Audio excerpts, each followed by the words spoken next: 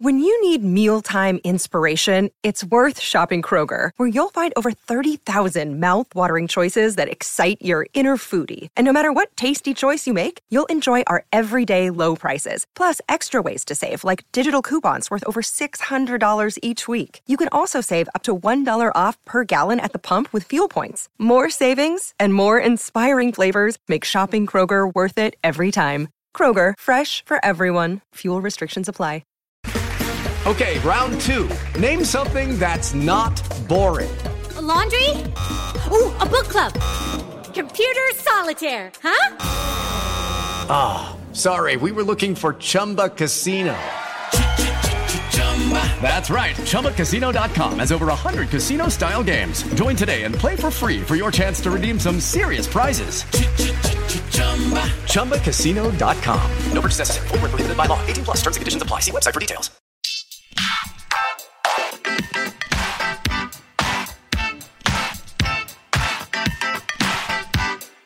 Hi, everyone, and thank you for tuning in to the 339th episode of Awards Chatter, the Hollywood Reporters Awards podcast. I'm the host, Scott Feinberg, and this very special episode is brought to you by Hulu's Little Fires Everywhere for your Emmy consideration in Outstanding Limited Series and all other categories. And now down to business. My guest today is a polarizing trailblazer who has had a front row seat to and personally shaped American history over the last 40 years. Hillary Rodham Clinton. Born Hillary Rodham in Chicago to a textile manufacturer and a homemaker, her sharp mind was apparent from a young age. She wound up graduating from Wellesley University, where, during her freshman year, she led the Young Republicans Club before becoming a Democrat because of civil rights issues, and where, in 1969, she was the commencement speaker, delivering remarks that received a 7-minute standing ovation and brought her national media attention for the first time. She subsequently graduated from Yale Law School in 1973, where she had been one of just 27 women in a class of 235, and where one of her classmates, who she began dating in 1971, was Bill Clinton, who she would follow back to his home state of Arkansas in 1974 and marry in 1975. Bill was elected in 1976 the state's attorney general, and in 1978 the state's governor. In 1980, he lost his gubernatorial re-election bid, but then, in 1982, won back the position, which he would hold until 1992, when he ran for and was elected the 42nd President of the United States. Hillary, meanwhile, had been busy making her own name, joining and ultimately becoming the first female full partner at the Rose Law Firm in Little Rock, the oldest law firm west of the Mississippi, working closely with the Children's Defense Fund, and tackling other initiatives delegated to her by her husband.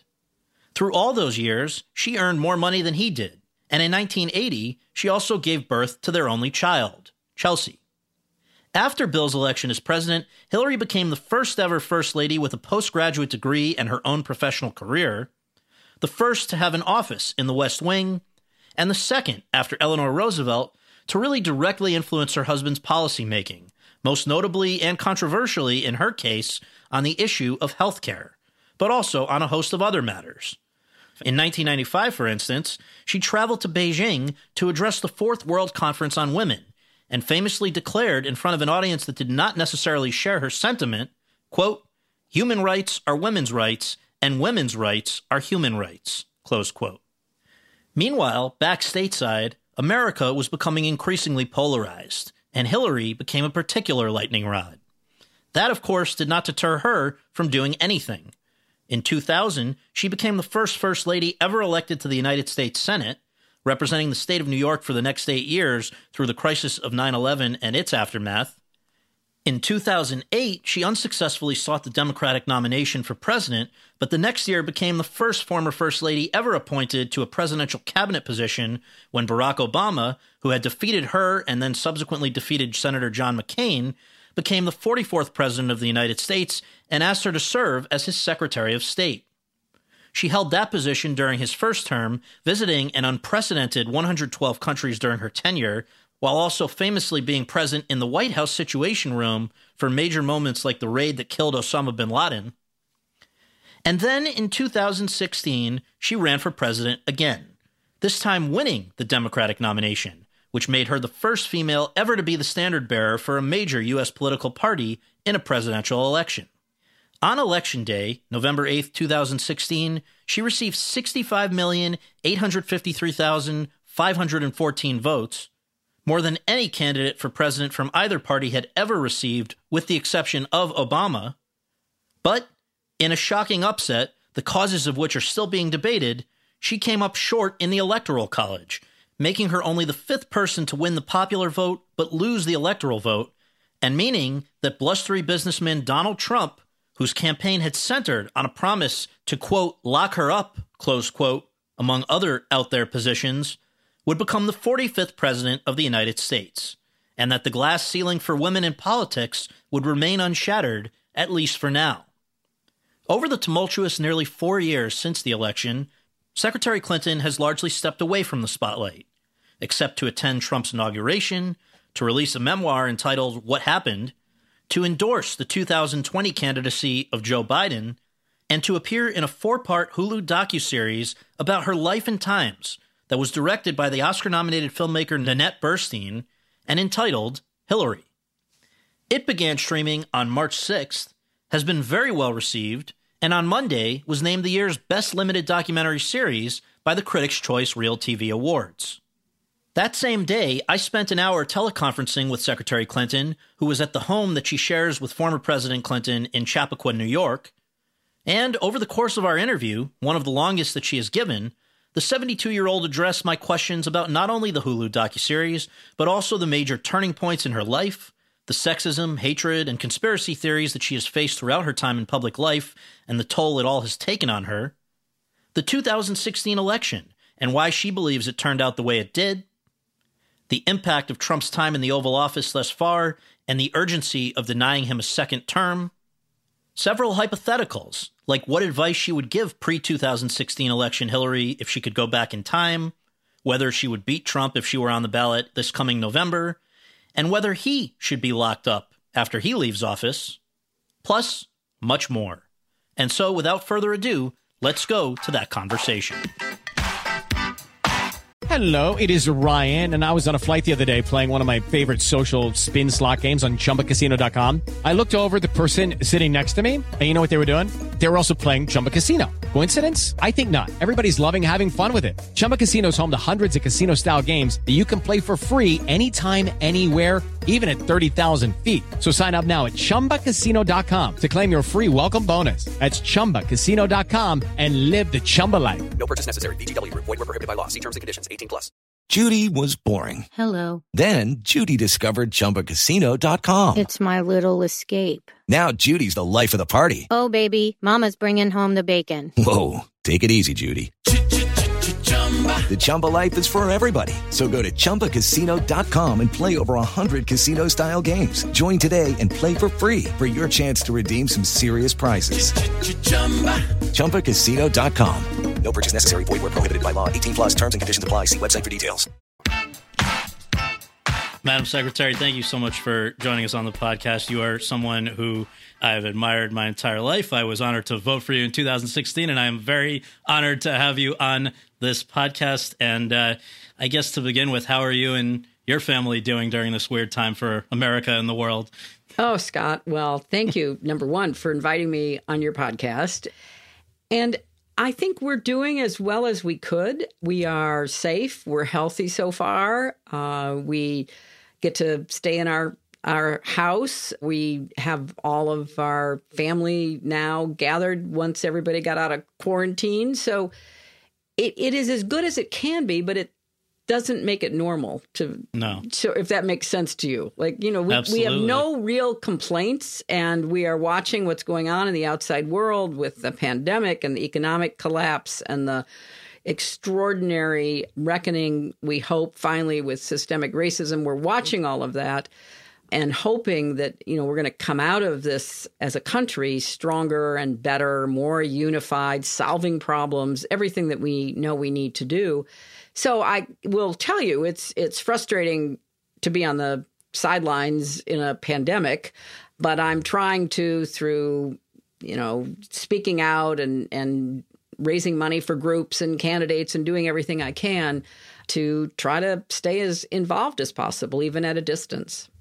Well, I guess one of the few bright spots of the pandemic is that it's probably enabled more people to watch this excellent docuseries about your amazing roller coaster of a life. And I was thinking about the fact that I'm sure over the years you must have had countless requests from people to have your cooperation for a documentary or a docuseries. Why was this the time to say yes? Well, you're right. There were lots of feelers that people would put out to me, but I was always in the middle of something. You know, I was in the Senate. I was Secretary of State. I was running for president. And it was not only easy, but understandable for me to say, well, you know, I'm very sorry, but, you know, I can't obviously stop and do this. But after 2016, I was approached about doing a kind of retrospective documentary about the campaign. And we had about 2,000 hours of behind-the-scenes footage that this very dedicated team of young videographers and film makers had put together because they followed me around. And it was really like the fly on the wall. You forgot they were there. So they got a lot of really interesting stories that they captured. And I thought, well, okay, we'll do that, because I thought it was a terrifically good opportunity for people to meet those who were on the campaign, the staff, the supporters, and I wanted their stories to be told because obviously we thought we were going to win, and it was just such a disaster when we didn't, as we've now seen play out. So I said, sure. And the producers, Propagate, picked a director, Nanette Burstein, and she was just given all 2,000 hours. And I was going to cooperate, of course, but it was primarily about the campaign, not about my life. And she came back after looking at all that footage and said, look, there's a much bigger story here. You know, there is the story of your life, but it's also the story of women's lives. It's the story of American politics over the last 50 plus years. And that's the story I want to tell. And would you cooperate with that? And for the first time in decades, you know, I wasn't running for something. I wasn't in public office. I said, okay, I will. And I think my answer, Scott, to be honest, surprised me a little bit when it came out of my mouth. I had no idea, to be fair, what it meant. I didn't know it meant 35 hours being interrogated by Nanette. And no holds barred, right? I mean, she could ask anything. She could ask anything. And that was part of her, you know, her pitch was, look, if I'm going to do this, it has to really be as comprehensive and as, you know, open as possible. And you're going to have to work with me. And I said, okay.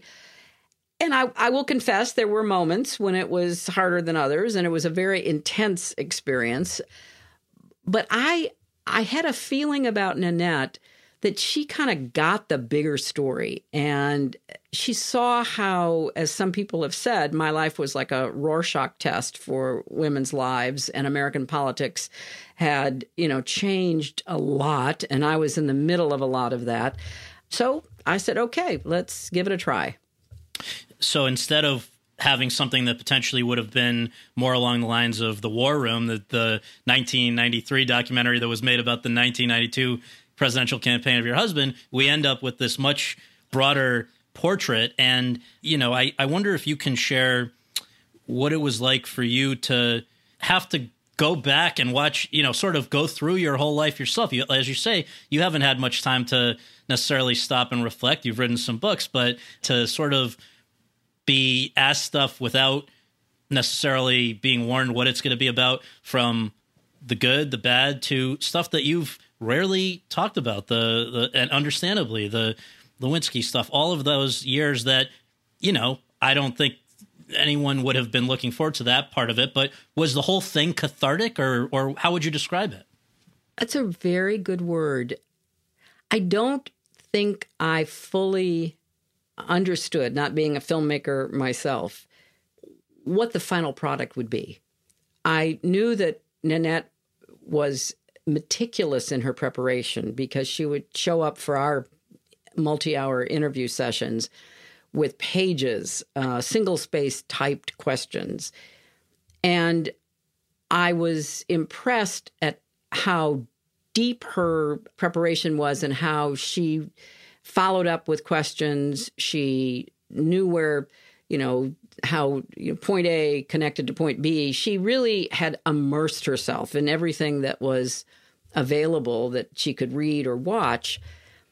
But I found her to be one of the best interviewers I'd ever been subjected to, and having been interviewed many, many times, she seemed to get the larger context.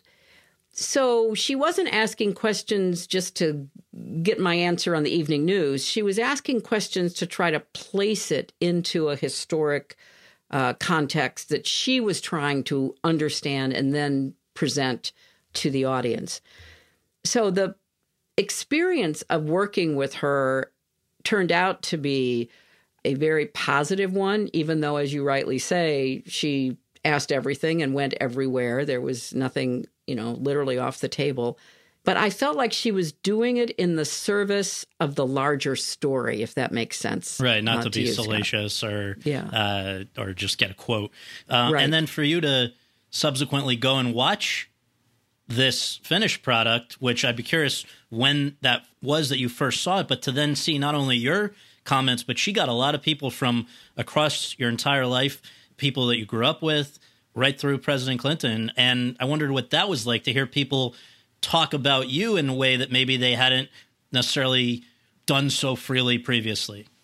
Well, when I saw the final product, I was, I think, simultaneously amazed at the footage she had found, some of which I had never seen, including about my own life, as to the people she got to sit down and be interviewed, because I did not know. Once I told her she could go do it, she went off and did it. And she tried to track down everybody she thought could contribute to the larger story.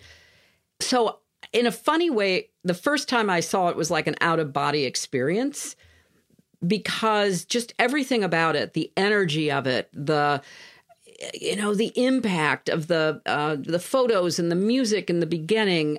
Then, as you're absolutely right, what people who I knew very well and people I didn't know that well talking about me and how they saw me and where they placed me in sort of political or women's history. I came away very impressed by the product. Mm-hmm. And then I had to kind of take a deep breath and say, well, I want to see it again because I really want to understand how you put this together.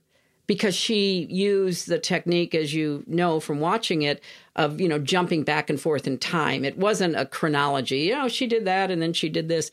It was connecting sort of all of the internal threads together to weave this portrait. So I don't know what it would be like to watch something and about yourself and feel like, number one, it wasn't done very well. Well, that would be, kind of embarrassing. Yeah. Or wondering where these people came from and why were they saying what they said. But her work was, just immaculate. I mean, she just got it. And so it was emotional. It was a real, roller coaster. There was this, there was a video footage of me being burned in effigy for trying to get health care for everybody, which I'd heard, but I'd never seen. And, sitting there watching this and seeing myself being burned in effigy, given what's going on in the world today and how really crazy and scary the time can be, I was like, wow, what was going on then and what is going on now that trying to get universal health care provokes that level of hatred? Mm-hmm. I mean, how do you even make sense of that? So I found the 4 episodes not only to be very fair, very well done, but also very connected to what we're still going through. Is there anyone who you would have liked to have been able to participate in the docuseries who, for whatever reason, was unable to? I know that some members of your family, perhaps, but also, I'm thinking of people in your inner circle. I know you've spoken to that your advisor, Huma Abedin, is like a daughter. I'm not sure if I don't remember her being in it, but just, are there people who you kind of wish you could add if you could go do a 5th episode? Well, there are probably dozens of people. I think from what I know about the process, Nanette asked everybody. Some people didn't feel comfortable, or some people, like Newt Gingrich, hung up on her, which, I found very entertaining. Yeah. And then other people, like my, at that period of time when the filming was going on, both my brothers were having health issues and couldn't travel. And so there were all kinds of, reasons why some people, weren't in it. But I think she did such a great job capturing it. And then a lot of people she interviewed didn't make the final cut. Yes, and I think when we had the preview in New York, a lot of people came because they'd been interviewed, but they weren't in it. And so Nanette had to spend some time saying, well, you made the same point somebody else made. And, so that was her job. I didn't have anything to do with it, but she was the one who had to kind of calm the waters for some people. That's show business, kid. Yeah, that is show business. So I guess last direct question about the docuseries, I want to ask you if you can share who you would hope sees this film and what they take away from it. I was thinking about it because I think I watched it at about the same time I was watching this other limited series that's rolling out, Mrs. America, about the Phyllis Schlafly versus the feminists. And, you could have been right in there yourself, and there's a lot of overlap. So I wondered who you're hoping the audience will be for your docuseries. Well, I would hope it would get as broad an audience as possible. From what I've heard, obviously people who support me, know me, were curious, they wanted to watch it. But I've been delighted to get messages from people who never thought they would, either because they didn't think they'd be interested or because they might be on the opposite side of the political divide from me, who found themselves, maybe because somebody else in their household during the pandemic wanted to watch it.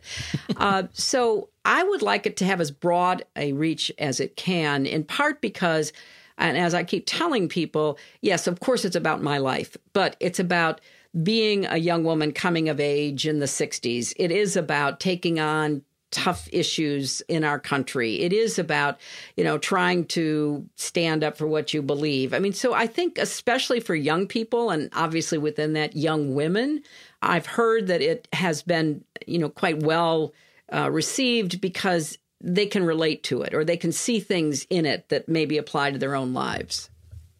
Well, if it's all right with you, what I'd like to do is kind of go back to some of the themes that the docuseries addresses, some of the topics, and just for people who haven't yet seen it, give them a little tease. For people who have, maybe we cover a little bit of different ground. But, for people who may not know, when you were a kid, what were your greatest dreams and ambitions? What were you thinking you'd want to be when you grew up? I change my mind all the time. I wanted to be an astronaut, and so I wrote a letter. So I would have been, I don't know, like 13, 14. I wrote a letter to NASA asking how you became an astronaut. And basically they wrote me a letter back saying that, they weren't accepting women into the astronaut program. And, that didn't change for quite a number of years. And I found it just amazing. I mean, look, I could never have been an astronaut. I didn't have very good eyesight and all the rest of it that you're supposed to have to be a perfect physical specimen. But to be told I couldn't do something because I was a girl, that had never happened to me before. And that was a real eye-opener. I went through phases where I wanted to be a journalist, and I wrote a little column in my junior high school newspaper, and then I thought I wanted to be a doctor, and eventually, I went to law school. But it was fascinating to think about how when I was a young girl, I did not know any women who worked outside the home personally, other than my teachers and the public school librarians. So there were not images or real life role models that I could look to. And that was the same for every, young girl who, like me, came of age post-World War II, starting in the 50s, going into the 1960s. And maybe for that reason, I understand that from an early age, somebody who you really admired was arguably the most active, impactful, and divisive first lady prior to you, and that was Eleanor Roosevelt. And I wonder if, you talk about in your book what happened, which you wrote after the election, that while you were sort of processing everything, you and some friends went to Hyde Park to sort of pay an homage to her. Why was she somebody who was an important role model for you? You know, Scott, the more I learned about her, the more I admired her.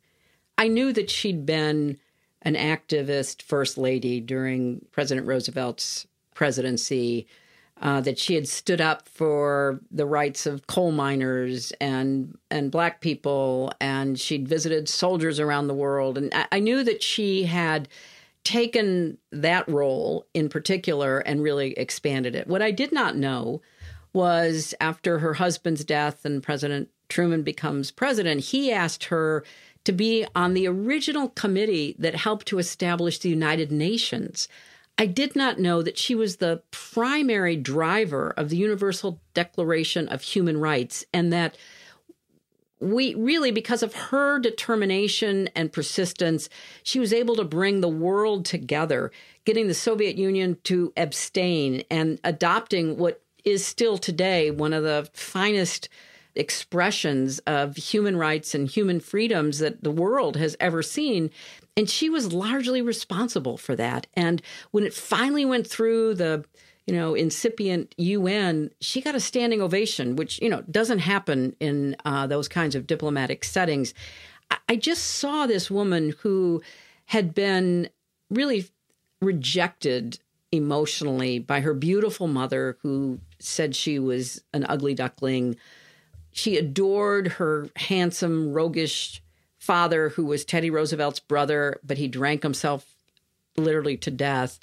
She had such a lonely, sad childhood, but she wanted to be useful in life, and she kept making herself go out into the world and not, live with her disappointments and that rejection. And I just thought it was a great model for people who feel sometimes left out or left behind.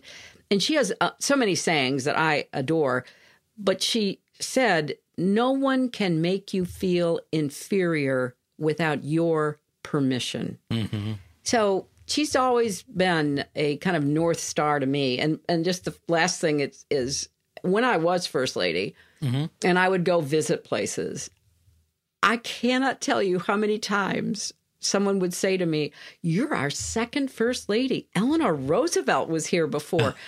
And it was such a reminder that she was tireless. I mean, she wrote hundreds of daily columns. She wrote dozens of books. She was always trying to make a contribution to the world that would maybe make it better or easier for somebody else.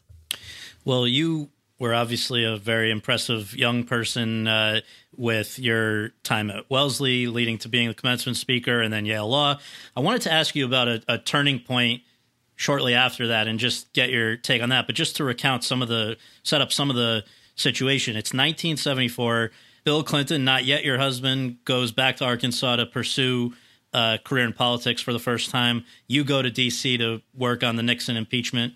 Later that year, Nixon resigns, and you have to decide what to do. Do you follow Bill Clinton to Arkansas, or do you stay in D.C., or do you do something else? And you did go to Arkansas, obviously, got married a year later. I wonder if you can just imagine for a moment an alternate universe. If you had decided not to do that, what do you think you would have done? And do you believe that you would have achieved more or less in the world of politics? I haven't thought about that question, but others have. And occasionally I'm asked, and I find it impossible to answer because, I obviously met Bill in law school. I started dating him. He did go back to Arkansas. He taught law there, and then he decided to run for Congress. I did, as you said, I first worked for the Children's Defense Fund, and then I went on to the impeachment inquiry staff. And when that job did end because of Nixon's resignation, I thought to myself, I have to see whether or not this, law school romance is real enough and lasting enough. And I can't do that long distance. So I did follow my heart to Arkansas, started teaching at the law school. Then, as you say, a year later, Bill and I married. And so when I'm asked, well, what else might you have done? It's really impossible for me to answer because, we were both considered, top lawyers under 40. We were both perceived as having, incredible futures.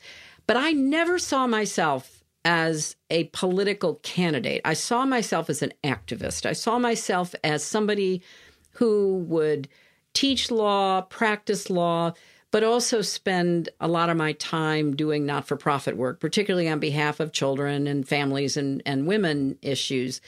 And so I can't separate out what I might have done on my own or in a relationship with somebody different because, I made that choice. And as I've said, it's been quite a ride. And so when did it first occur to you that you in your own right could be a candidate for office somewhere? I think that it was long before you actually were, right? Not really. And no? That is something. No, I don't remember people seriously ever raising it with me until November of 1998. So I would have been 51 years old.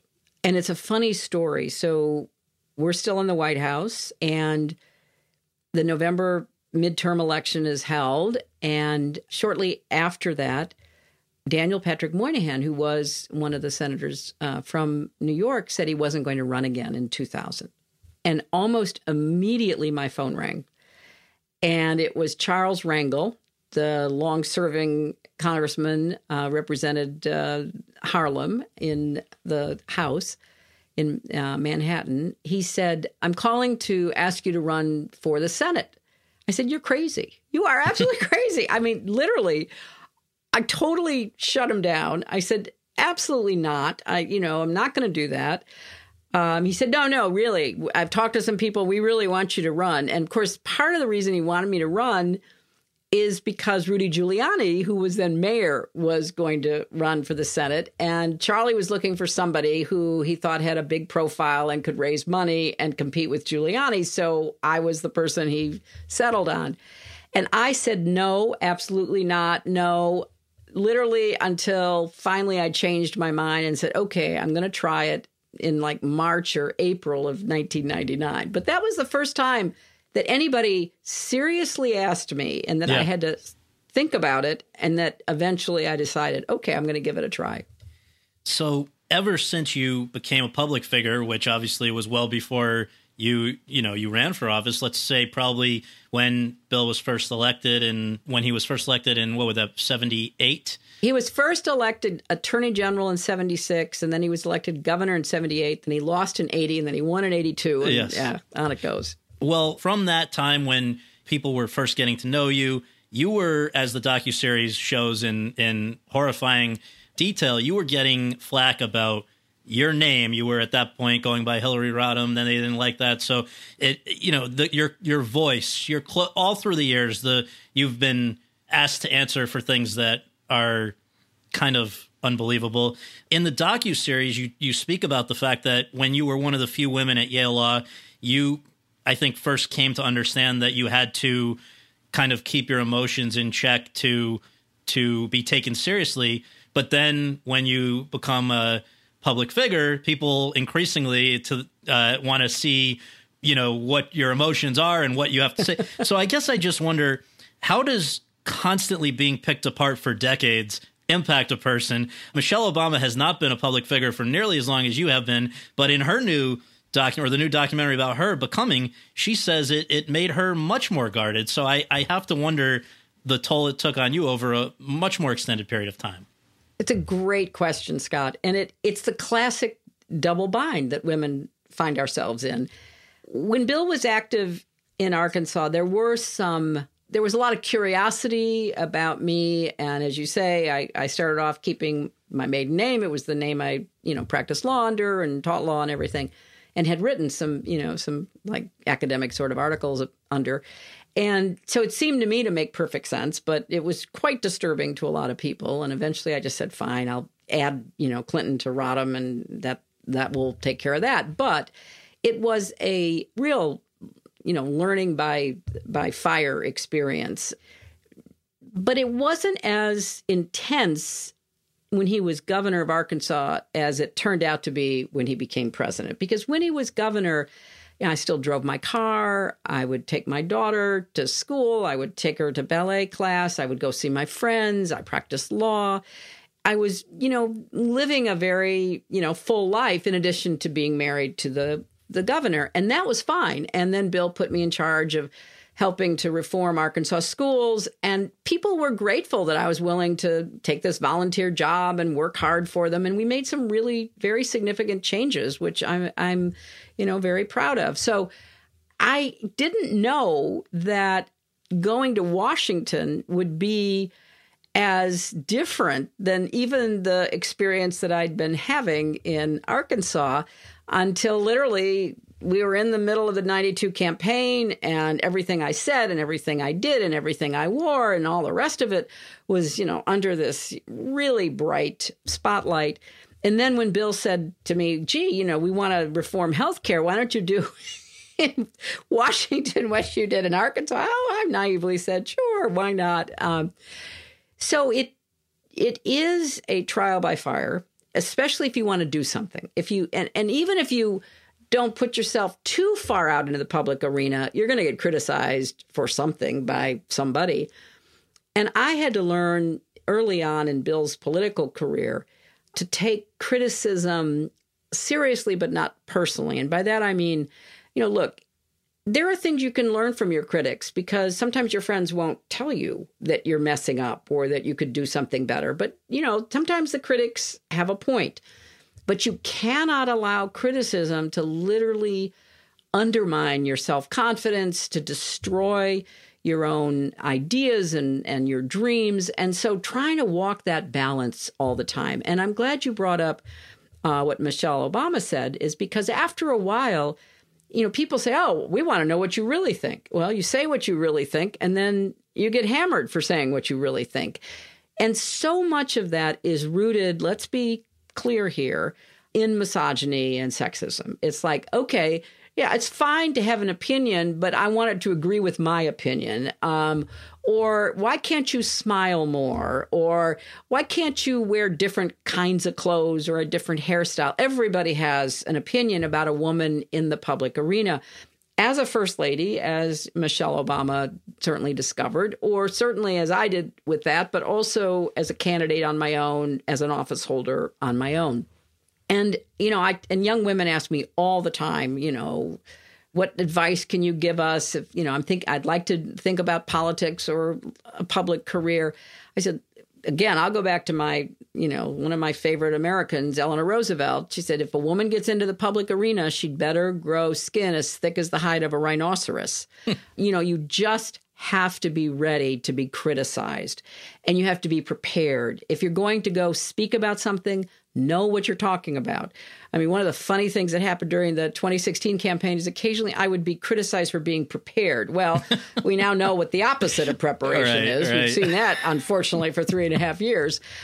So you just have to dig down deep. And it's one of the reasons why, and I think the Obamas certainly have talked about this, you oftentimes shrink your circle. You go back to people you've known forever. You go back to, a really tight circle of trusted aides because you don't know who to trust. And you're not sure how you're going to be viewed or misinterpreted or taken out of context. So, yeah, I think it happens to people in public life in general, but I think women with strong opinions who express themselves, who take on tough issues, are often the subject of even more intense and sometimes virulent criticism. Well, on a related point, you in 2008 were running for president for the first time and ended up becoming the first female candidate to win a delegate-binding presidential primary in New Hampshire. But I want to remind our listeners what preceded that, which was that, so you started the Iowa caucuses, finished third, which was, I know, disappointing to you. You now go to New Hampshire ahead of the primary, and there's some sort of a meeting with voters, and you appeared to become emotional while talking to somebody about how passionate you were about what you do. And it was only after people felt they had seen you show emotion that the tides turned and you ended up winning in New Hampshire. What does it say that people needed to see you cry? What does that say about us as a society?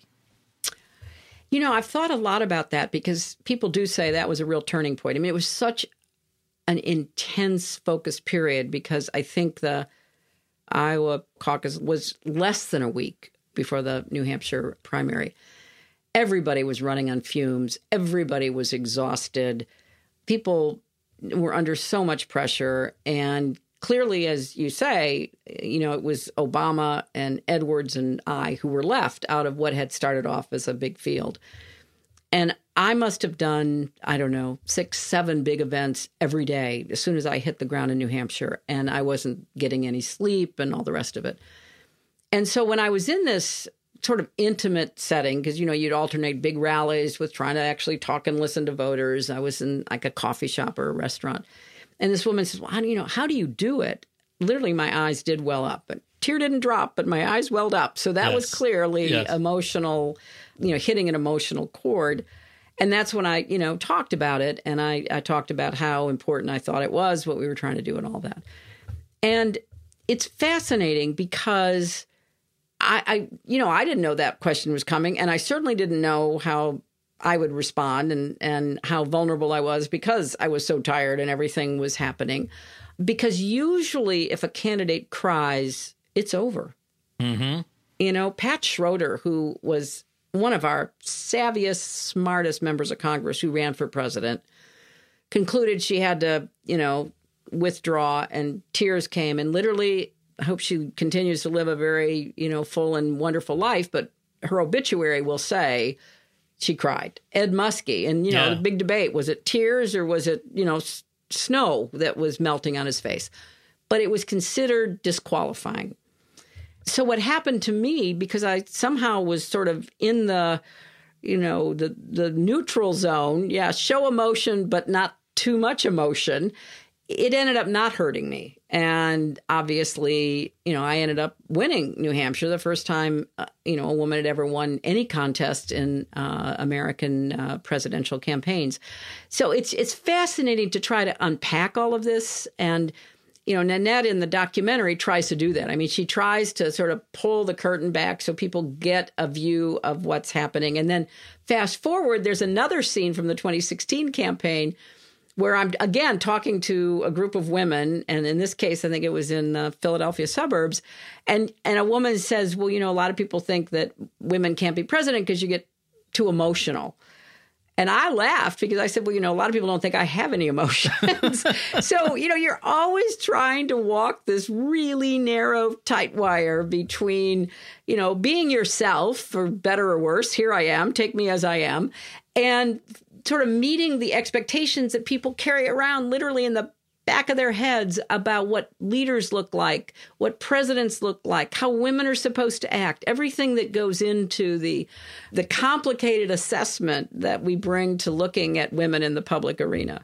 So another thing that Democratic candidates have to deal with, and you had to deal with this ahead of 2008 and 2016, are people who literally exist on a diet of Glenn Beck in the morning, Rush Limbaugh in the midday, Sean Hannity in the evening, Alex Jones on the weekend. What do you think somebody who was subsisting on that sort of a diet actually believed about you going into the ballot box?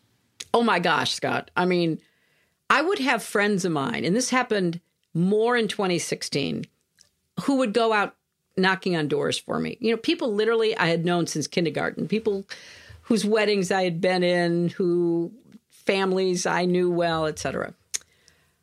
And they would knock on a door and they would say, I'm here to ask for your vote for Hillary Clinton in the, name it, Pennsylvania primary, whatever it might be, or general election.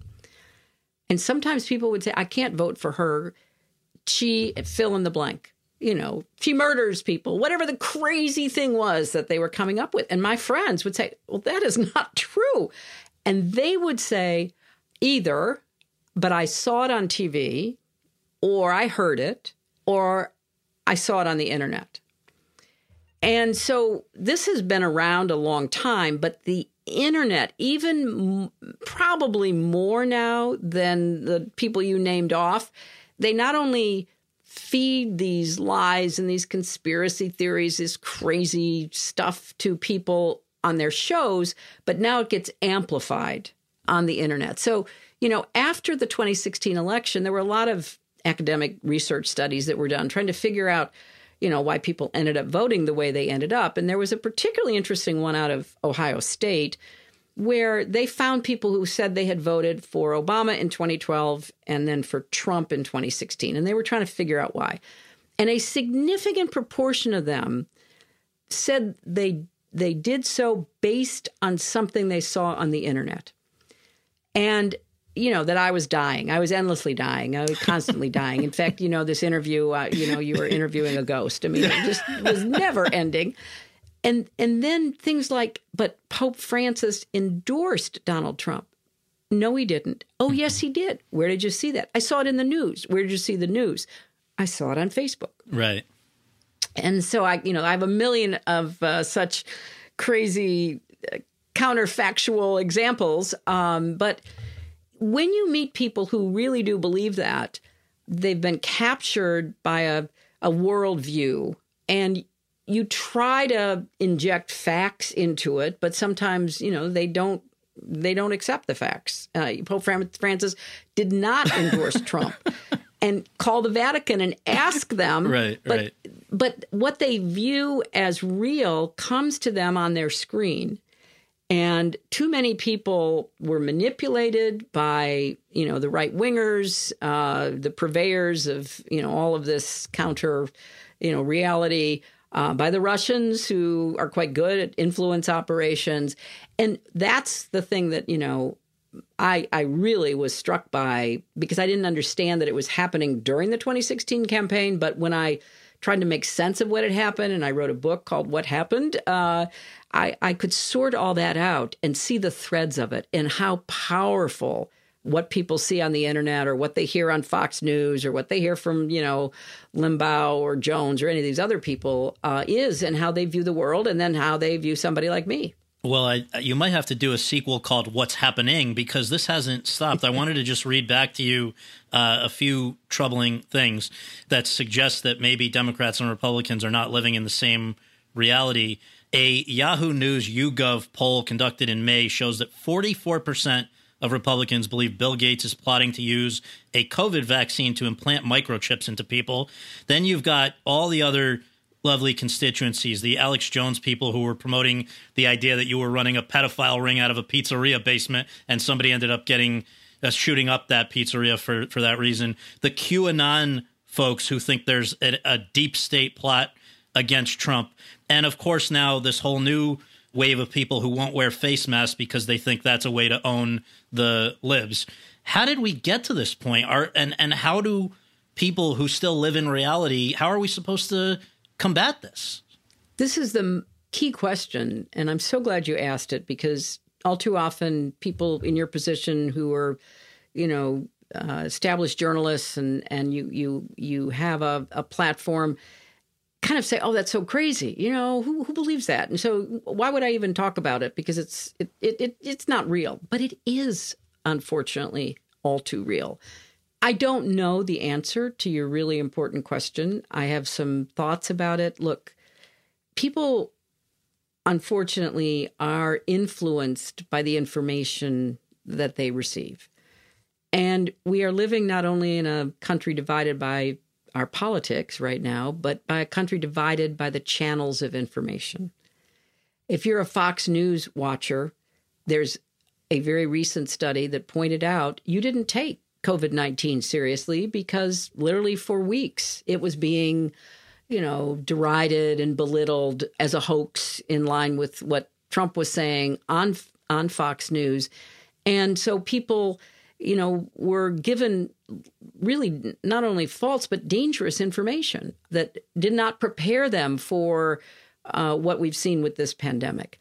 So we are divided by sources of information. And there's a lot of concern on the part of everybody who thinks we need to try to unite our country and try to get back to facts and evidence and making decisions that will benefit the vast majority of Americans, that it's deliberate. You know, if you create algorithms for Facebook, controversy drives more clicks. Conspiracies are just, you know, manna from heaven. You know, they will get people's attention. You mentioned the Pizzagate, totally made up story about a pedophile ring in a pizzeria with which didn't have a basement, and the whole thing was just ridiculous and easily disproven. But people, for whatever reason, were fed this, and they were fed it deliberately, and they passed it on, and then they got invested in it. So we desperately need leaders again, and it doesn't matter what your partisan leaning is, you know, big government, small government, this on the cultural front, that on the, but at least we need people who will model good leadership and who will try to bring conversation, the public conversation, back to, you know, reality, to a fact-based reality. And we've seen this, you mentioned at the very end, the masks. Well, people still have a level of respect for a president, any president. And, you know, when the president said, drink bleach, sadly, there were a couple of people who took him literally. Yep. And when the president won't wear a mask, because of whatever reason he doesn't want to do that, there are people who feel they've been given permission not to wear a mask. So you need different leaders who are modeling a more reality, science-based approach to everything from, you know, pandemics to voting. And it can't reverse if there's so much money to be made or votes to be gotten by keeping people in a state of anxiety and fear and anger and keeping them at odds with their, you know, fellow Americans over stuff that will drive voters in one direction or another. So this is a very deep and broad problem that we face. And I'm really glad you asked about it, because I would love for the community that you work in to understand the opportunity as well as responsibility that storytelling has to try to penetrate some of this. And I'm also impressed by this latest effort called, No Hate for Profit, where advertisers are pulling their advertising from Facebook. Facebook has to be held accountable because they trafficked in conspiracy, they trafficked in misinformation, they trafficked in Russian, disinformation, and they've got to be held accountable because we're going to have another election, and everybody should know what's at stake and then cast their vote accordingly. So a lot of the people who opposed you in the various presidential elections, the two presidential elections, had agendas that we've referred to. There were 2 points that came up that I'm saying this as someone who voted for you. I believe, they were a little bit more grounded in reality, their issues that they raised. And I want to offer you a chance to just respond to it. First of all, there are some people that are saying we're a country that was founded to escape a monarchy. We have hundreds of millions of people here. Is it a good thing when, following in the footsteps of the Adamses, the Harrisons, the Roosevelts, the Bushes, to have multiple presidents from the same family? What is the answer to that objection people raised? Well, in this country still, anybody can run for president. It doesn't mean you could be successful at it because it's a gauntlet, but the voter holds the ultimate power. So if I put myself out there, or George W. Bush put himself out there, voters can take that into account. And clearly, some did. They said, okay, we don't want dynasties, whatever. But I was a really unique candidate because I was running to be the first woman president. So it kind of balances it off. And I also had a track record. I wasn't just coming from nowhere. I'd been in the Senate for 8 years. I'd been Secretary of State for 4 years. I'd been an activist First Lady. So people could judge me on my own merits. Absolutely. So I think it's a perfectly fair question and even criticism. Like, okay, Adams, Roosevelt's, Bush's, Clinton's, wait a minute. And voters should take that into account. But I think I was the most qualified person running in 2016. And I think that should also be taken into account. The other thing that I think, I don't know why this would have worked against against you any more than it would have worked against Trump. But there were people that said, we see that you and President Clinton attended his wedding in 2005 or whatever, that President Clinton has golfed with him, that Chelsea apparently may have known Ivanka at some point. There's this perception, as you know, that there's a incestuousness about politics, which he somehow has been able to capitalize on. But I wonder, what's the response to that?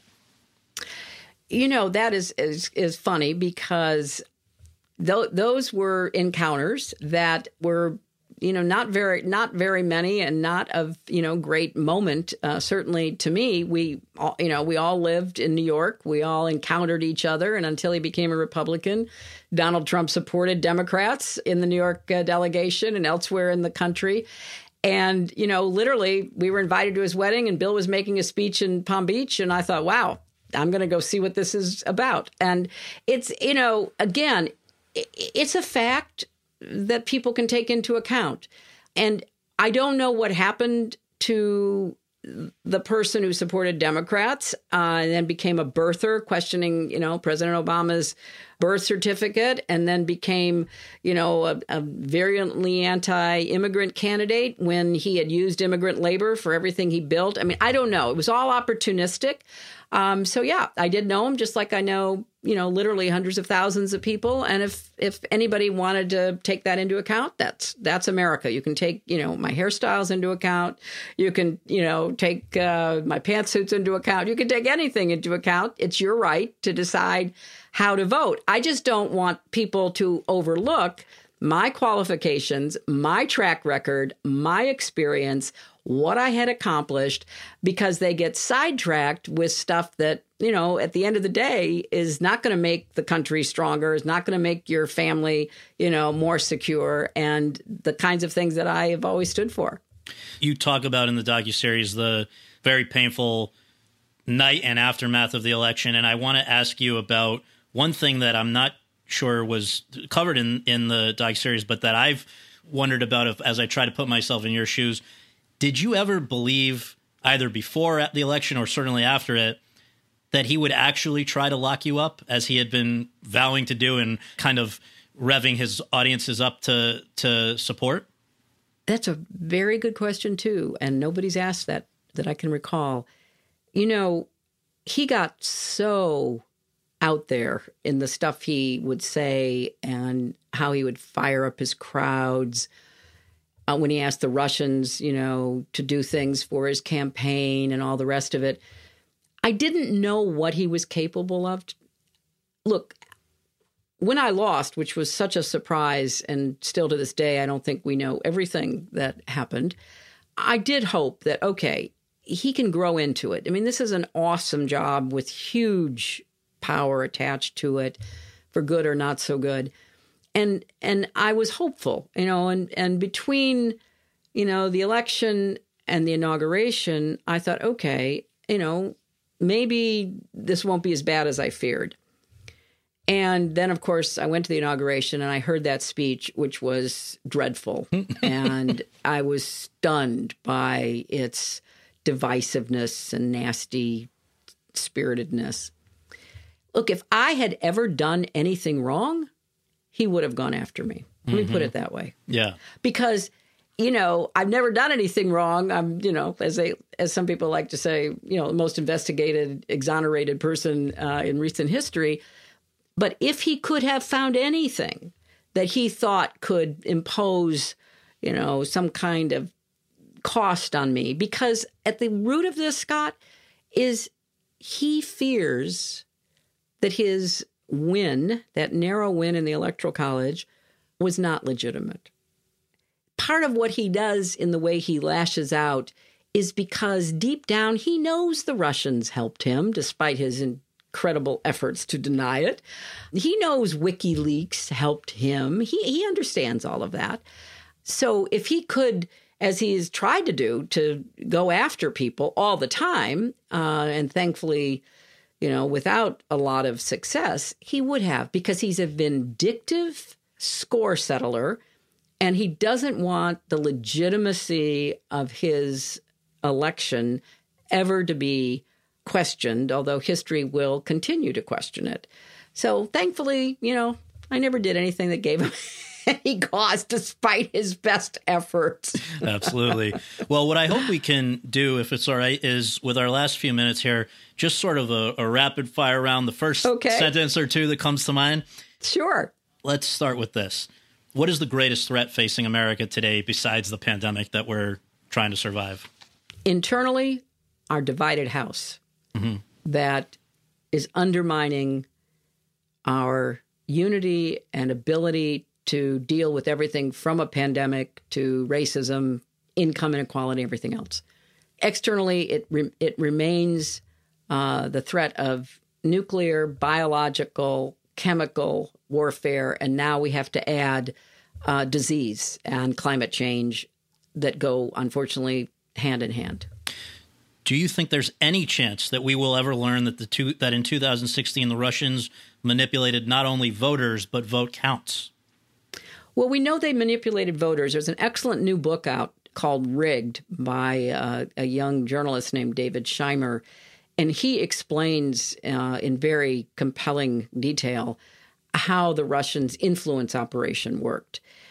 Now, there are still a number of people and a lot of unanswered questions about what they were doing probing registration bases and what they were doing probing election systems. And so far, that has not been nailed down, but the influence certainly has. Does any part of you look at the pandemic, the economic collapse, the protests, everything that's going on at the moment and say, I'm actually relieved that I don't have to deal with this? No, never. Not a day goes by because, look, we wouldn't have been able to stop the pandemic at our borders the way that, Trump claimed in the beginning. But we sure could have done a better job saving lives, modeling better, more responsible behavior. I don't think we necessarily could have had or should have had as deep an economic assault on livelihoods and jobs as we have. So I feel like I know I would have done a better job. And I also think that this moral reckoning over systemic racism is obviously long overdue, and it can't go unanswered, but it needs to be handled in the smartest, most acceptable way. If Trump is defeated in 2020, will he leave without a fight? I don't know the answer to that yet. I think it depends upon how big the loss is. And that's why they're doing everything they can to prevent people from voting. They want to stop, mail-in voting. They want to shrink the number of places that people can actually vote in person because they know if we have a big turnout, they lose. And so we're going to have lots of fights over actual voting procedures between now and November. And if they can do anything that makes it look questionable, they will. And that's why everybody needs to come out and vote. I don't care where you live, and have as big a turnout as possible so that there can't be any excuse given. When Trump is out of office, should he be locked up?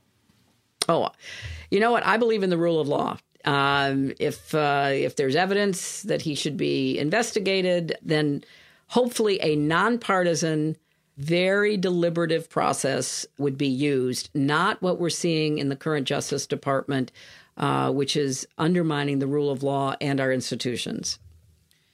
If you were on the ballot in 2020, would you beat him? Yes.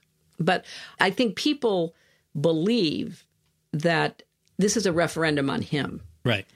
When he ran before, people who knew him mostly knew him from reality TV. And so, he'd been in their living rooms, and he was a businessman, and he looked like a billionaire, and he drove, rode around in his big plane and all of that.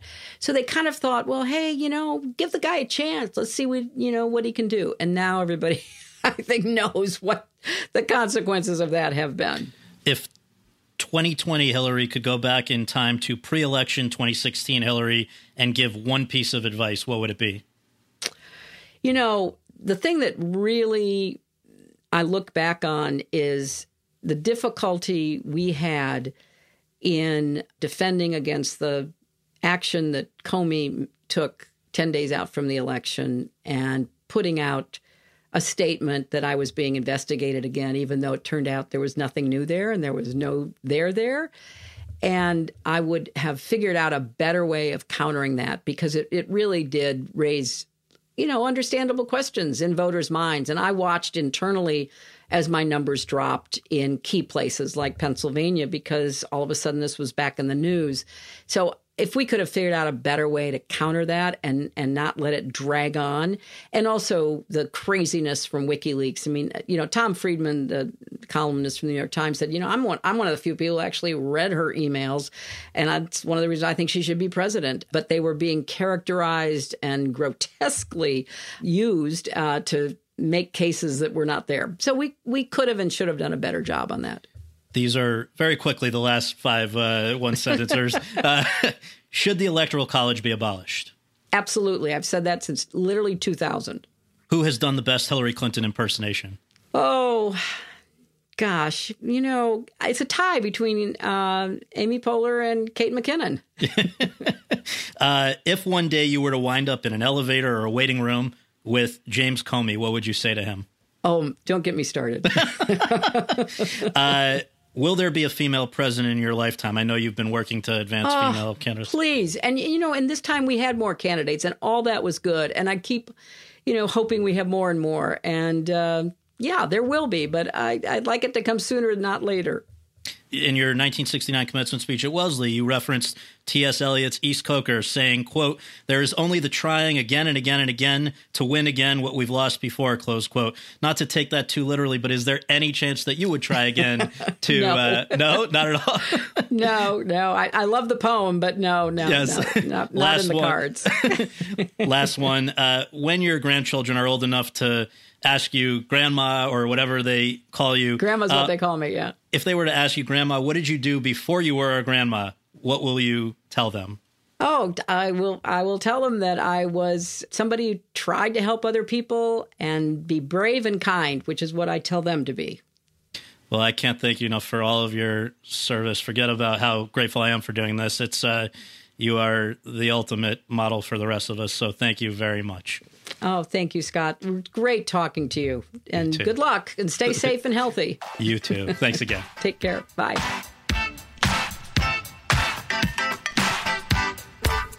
Thanks very much for tuning in to Awards Chatter. We really appreciate you taking the time to do that, and would really appreciate you taking a minute more to subscribe to our podcast for free on iTunes or your podcast app, and to leave us a rating as well. If you have any questions, comments, or concerns, you can reach me via Twitter at twitter.com/Scott Feinberg. And you can follow all of my coverage between episodes at thr.com/The Race.